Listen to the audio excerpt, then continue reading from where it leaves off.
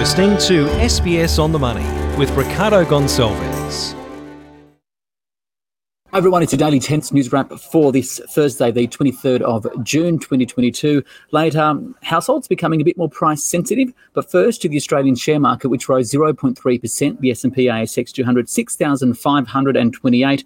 That's despite warnings from the US Federal Reserve that a recession in the US is a possibility. For more, I spoke earlier with Chris Weston from Pepperstone. Well, I think a number of people have been talking the recession word for a few weeks now. But I think Jerome Powell, the head of the Federal Reserve, has opened the door. He said it is a possibility. In fact, engineering a soft landing, so to speak, may be quite problematic. I think the market has done a big switch. I think we're at a defining moment as a result of that. We're clearly seeing that being priced into various parts of the financial markets now that this recession, 2 quarters of negative GDP, is becoming the base case of the markets. The markets are responding. As commodity prices have gone up, obviously on supply side issues, interest rates have been put up, and they're expected to be put up more aggressively, and that's having a big impact on demand. And that the market is now saying to themselves that the chance of a recession, certainly in the US, but other economies as well, is the base case, and they're expressing that in various parts of the financial markets. I guess one of the reasons why we are seeing this recession talk is because interest rates are going to rise pretty swiftly, right? What's the market now expecting in terms of what's happening with interest rates? Because not only will it rise, people are talking about it falling already. That's correct. I mean, it's an interesting dynamic. So, we probably don't have it as pronounced here in Australia because the market's expecting the cash rate to be above 3% by the end of the year and then probably plateau through 2023. And then there's a small element of rate cuts that are priced into the Australian swaps market for 2024. But where it is really pronounced is in the US. And the market is saying that we are going to see aggressive rate hikes from the Federal Reserve this year, getting into about 3% in the Fed funds rate, just over that level.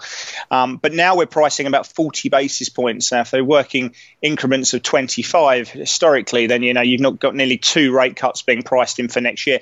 And it's getting more pronounced. As commodity prices have started to fall now, and that's really where you want to be looking, it's pretty clear that what the market is pricing and the map that they're portraying is that we're going to see further economic fragility, potentially going into a recession.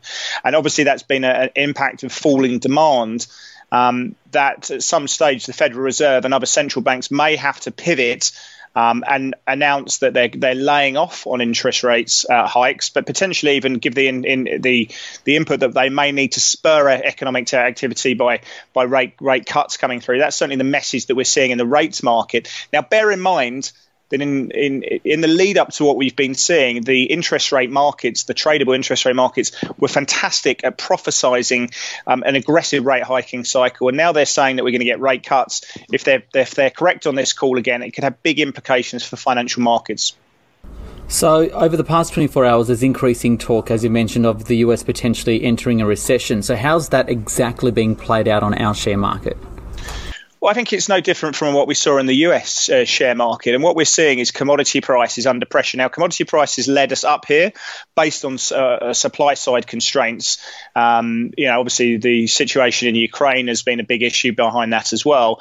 But what we're seeing now is falling commodity prices quite rapidly, whether you're looking at industrial metals like copper or you're going into energy like crude, which is looking like it wants to go down and test $100. You're going to get agricultural commodities like soybean, soy meal. They're all getting hit very hard on the idea that we're going to see falling demand. So what does that mean for share markets? Well, we're seeing energy and material prices and stocks coming under big pressure. People are rotating out of those sectors and they're going into areas like REITs because bonds are going bid at the moment. We're finding buyers coming through. So bond yields are falling, and that's making and interest rate expectations are falling a little bit in the future. And so REITs are doing well. You've got staples doing well. Defensive areas of the market's doing well. So people are moving out of materials and energy, and they're moving back into more defensive areas of the market. And given the falls and the fact that we are in correction territory in Australia, does it present a buying opportunity, or do you think there are still some more falls to come? I still think right now there's probably some more falls to come. I don't think we come down to multiples in global markets, especially as we expect earnings to come down, which should lift PE multiples in the short term. And I think the market is getting to grips with this idea that we could see a recession in certain parts of the world. So I think there's still a lot of question marks, and I think there's further downside to play out on the back of that. But what I do think is if this story that's being portrayed by the rates market is correct, and after a period of economic fragility and pain, perhaps, that central banks may ease off. It's that point when bad news becomes good news for markets that I think we're going to see a substantial rally playing through, not just in equities, but in growth equities. I think we're going to be looking at crypto having a run. You're going to see the US dollar fall, and risk generally should be good. I think the next couple of months could be quite painful, but I think we are coming to a point where if you've got cash, you're going to see some fantastic multi-year generational opportunities coming through. Chris Weston there from Pepperstone. Now, NAB says a survey shows that Australian households are more price sensitive than they've been for years. For more, John Baldock spoke with NAB's Dean Pearson. We have a consumer stress index, which is really trying to look at the day-to-day stresses impacting Australians, and it covers the usual suspects, things like cost of living, government policy, health, ability to fund retirement, and also job stress. And when you look at those things in aggregate, not surprisingly, our index did go up, so people were more stressed, particularly in regards to the cost of living, which really spiked quite heavily. The offset that we're still seeing, though, is job stress is still falling. So in aggregate, our stress index is rising, but perhaps not as fast as some might expect, because we are still getting that offset from jobs. I think the interesting thing is when we actually look at prices with consumers, and we do each quarter, and often a really fundamental question often gets unasked when a business raises prices is, will consumers even notice? And often they don't.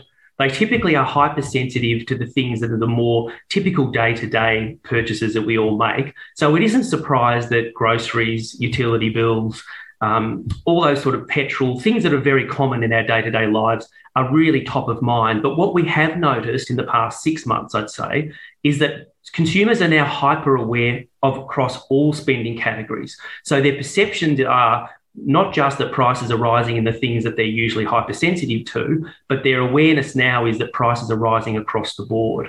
And I think what's interesting is not only are they more aware of price movements, but they're shifting their behaviours on the back of those price changes. And I understand that there's been a bit of a difference between the male and female shifting in that sense. Were there any other areas where you, the little peaks and the people that showed examples of where they're really tweaking their spending habits? I think averages really mask those people who are really struggling at the moment. So in aggregate, while our index isn't moving, dramatically so, there are certain categories of people. So for example, the gap between the stress levels of those on a lower income and a higher income is widening now quickly. People who are unemployed, people who have lost their primary source of income because of COVID are significantly more stressed. Younger people, much more so than people who are older, a bit more established in their lives. So while the average result, is quite encouraging, there are certain members of the population who are certainly struggling quite a lot. And in regards to gender, you often find that women are a bit more sensitive in regards to cost of living rises than men. And that may reflect, traditional stereotypes of who does most of the shopping and so forth. But generally speaking, women will be more sensitive to movements in price and to financial concerns than are men. I mean, long term, what would your advice to people in Australia be? I mean, would it be to continue budgeting? I mean, what's your takeout from your survey, and how can people best use the results of this in their everyday lives? I think when you look at some of the things, particularly some lifestyle behaviours, for example, that we're seeing in this report, things like people are looking at car trips, for example, and trying to take fewer, longer car trips where they can. They're being a little bit more careful around travel intentions going forward.